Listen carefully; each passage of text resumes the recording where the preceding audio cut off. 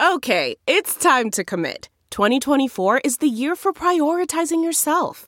Begin your new smile journey with Byte, and you could start seeing results in just 2 to 3 weeks. Just order your at-home impression kit today for only $14.95 at Byte.com.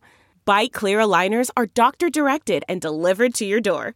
Treatment costs thousands less than braces. Plus, they offer financing options, accept eligible insurance, and you can pay with your HSA, FSA.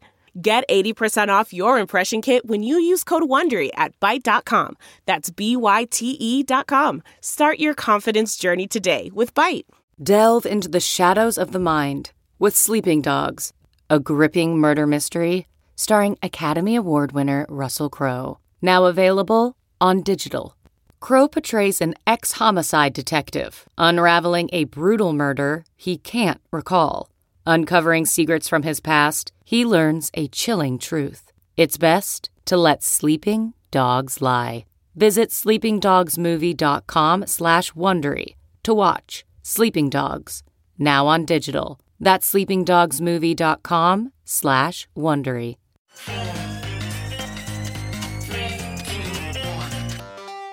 Welcome back to The Breakdown with me, NLW.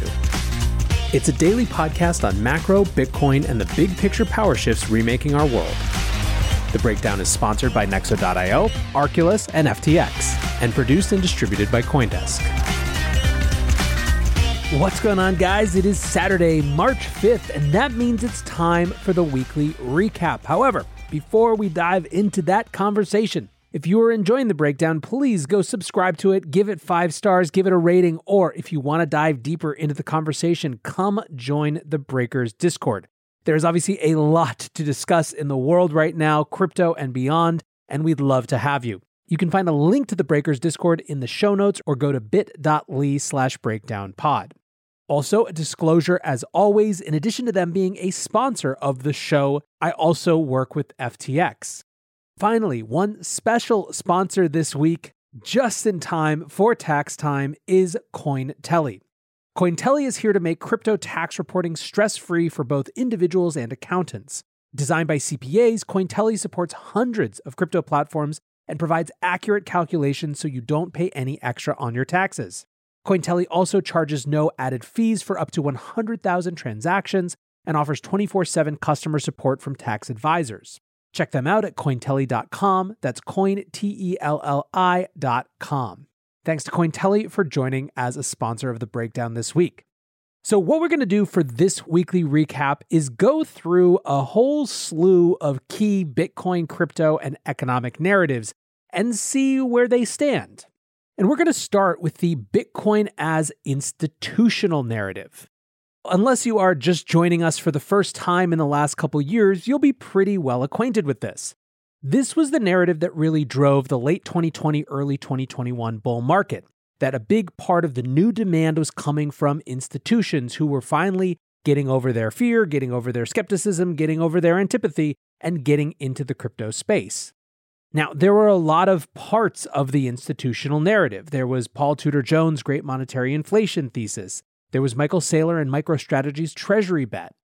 But all of these things amounted to, like I said, institutions finally, after years of flirting, coming to the crypto space.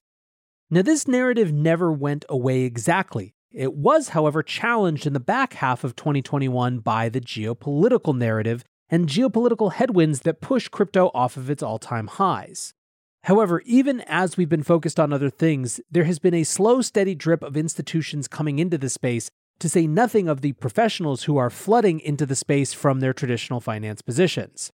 This week, the big update on the institutional narrative was that Ken Griffin said that he was wrong.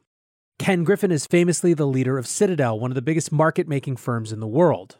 And he hasn't always had the most positive interactions with the degens. He's big enemy number one in many ways for the GME Wall Street Bets crowd because of the sort of front-running possible with payment for order flow business models like Robinhood has. And he did nothing to endear himself to the crypto kids when he outbid the Constitution DAO for that early version of the US Constitution. However, this week in an interview with David Rubenstein, he said that he had been wrong on crypto and that the market had proved him wrong and that we would see Citadel market making in the space in the months to come. This is yet another signal to the wider traditional finance world that this is an unignorable sector. KPMG in Canada followed up their balance sheet purchase of Bitcoin and Ethereum from last month with a purchase from the World of Women NFT collection. They did it to give themselves experience so that they could help their corporate clients figure out their corporate NFT strategies. Finally, Schwab Asset Management is preparing to release its first crypto product, what they're calling their Schwab Crypto Economy ETF. Now, this is a vehicle that doesn't track tokens or anything like that, but instead tracks equities that are engaged in the world of digital assets. It is a baby step, but I think surrounding it, you can see there's a conversion going on among those 33 million clients. In Schwab's most recent retail client sentiment survey of their customers, 20% said that they'd invested in crypto in the last 3 months, and 16% said they plan to do so again in the next 3. A year ago, that was 10% who had invested and 7% who said that they planned to. The point here, which is kind of the big point about institutional narratives in general, is that even when they get less pronounced, they have their own inertia. And while it can take a long time for these big monolithic entities to finally come to the space, it's really a slow and steady wins the race situation. But let's move now to Bitcoin as geopolitical, and this has obviously been front and center for us for the last couple weeks surrounding Ukraine and Russia.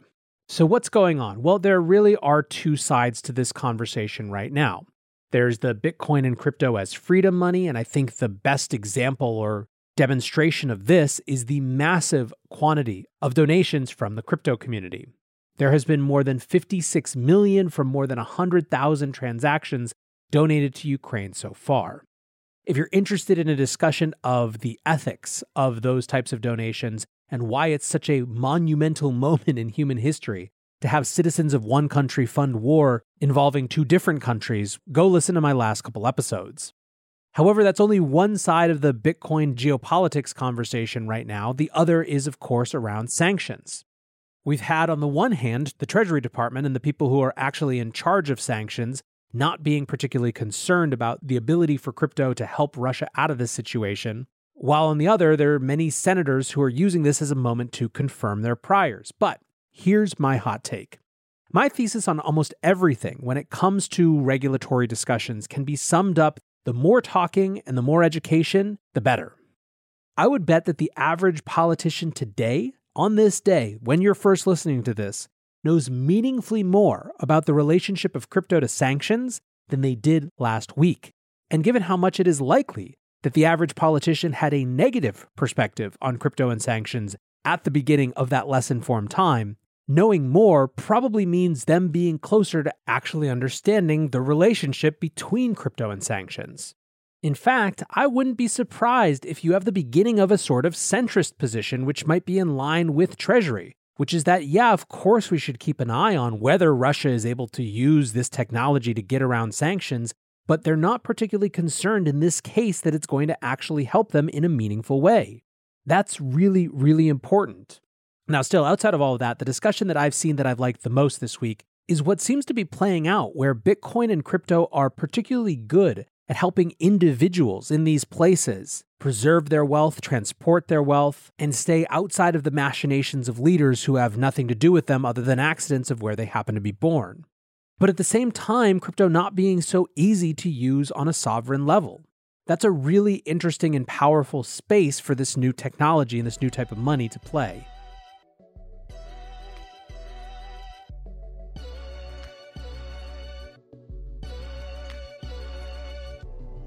Nexo is the go-to platform for all things crypto.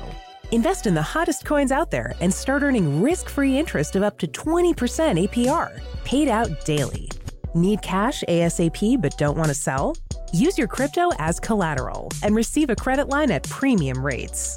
Open your Nexo account by March 31st and receive up to a $100 welcome bonus. Get started today at nexo.io. That's NEXO.io. Meet Arculus, the next generation cold storage wallet. Arculus secures your crypto using 3-factor authentication, providing a simpler, safer, and smarter way to store, buy, swap, send, and receive crypto. Arculus is offline cold storage. Your private keys are encrypted on the Arculus keycard and are never online.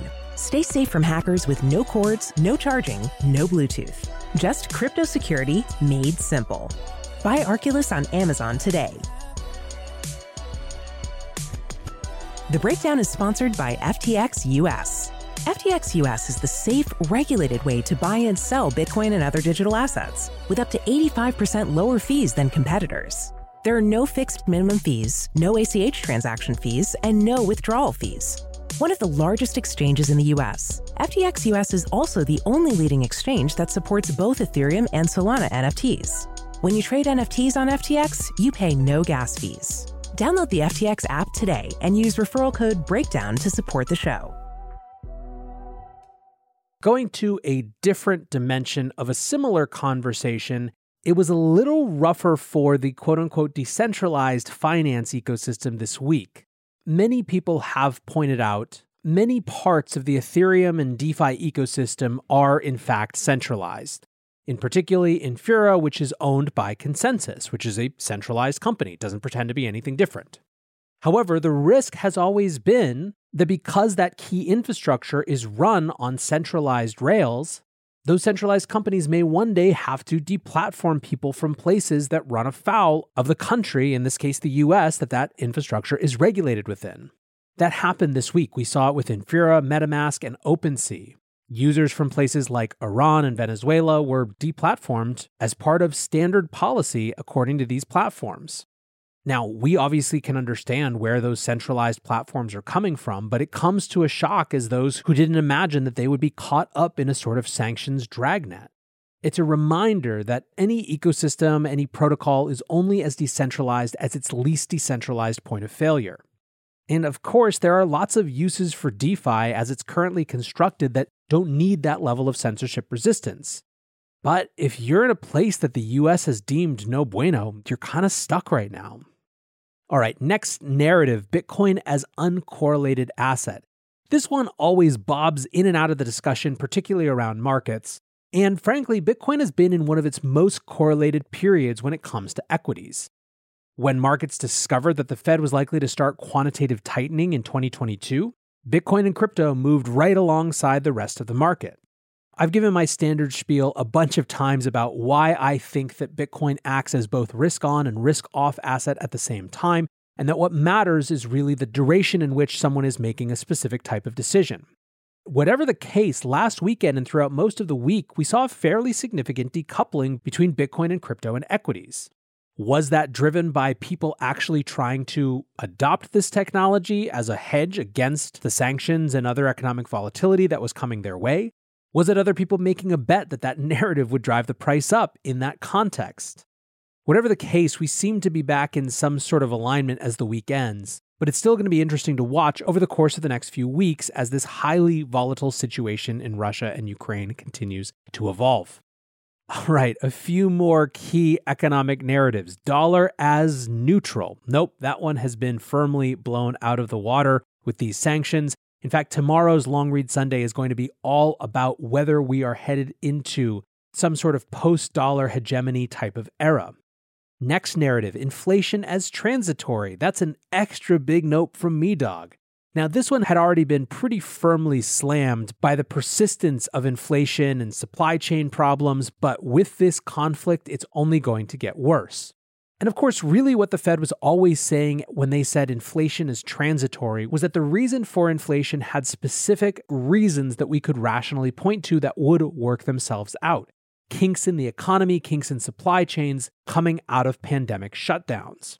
Turns out it doesn't take all that much for those understandable and transitory factors to be stickier, thornier, more persistent than we imagined. And you throw a war that cuts a major supplier of everything from wheat to heavy metals to energy off from the rest of the world, and inflation is going to get worse. But let's wrap with one that got a bunch of conversation in and around the larger discussions of Ukraine and Russia, and that's the idea of Bitcoin as legal tender. Obviously, the grand example of this is El Salvador, and people have been wondering where the next places to adopt Bitcoin as legal tender might come from. There was a lot of chatter this week that Lugano, Switzerland looked like that next place. Alex Gladstein tweeted Bitcoin and Tether apparently to become legal tender in Lugano, Switzerland. Looking forward to learning more about the details, implications, and ripple effects of BTC becoming legal tender in a prominent city in the heart of Europe. Other people sort of lost their minds at this characterization. Sats Tonight said, no, they are not. There's no actual legal tender law, but they are just promoting Tether and Bitcoin to local businesses. I fucking hate the reporting in this space. So what actually is going on? Well, basically the way that it's working is that Bitcoin Tether and a city token that is pegged to Swiss francs will be able to use for everything from personal and corporate municipal taxes, public services, parking fines, dog taxes, sewage fees, market site fees, ID and passport issuance fees, naturalization fees, boat docking fees, garbage, access charges, cemetery taxes, basically all sorts of different things, plus they will be used by 200 plus businesses and shops. The initiative is called Plan B, and here's a quick thread from Staticus on what it actually is going to consist of. The Swiss city of Lugano's Plan B is a bold initiative despite the many buzzwords. It makes Bitcoin Tether and the city's loyalty token LVGA, quote, de facto legal tender, so not legal, so you can pay all taxes with these coins, but there's much more.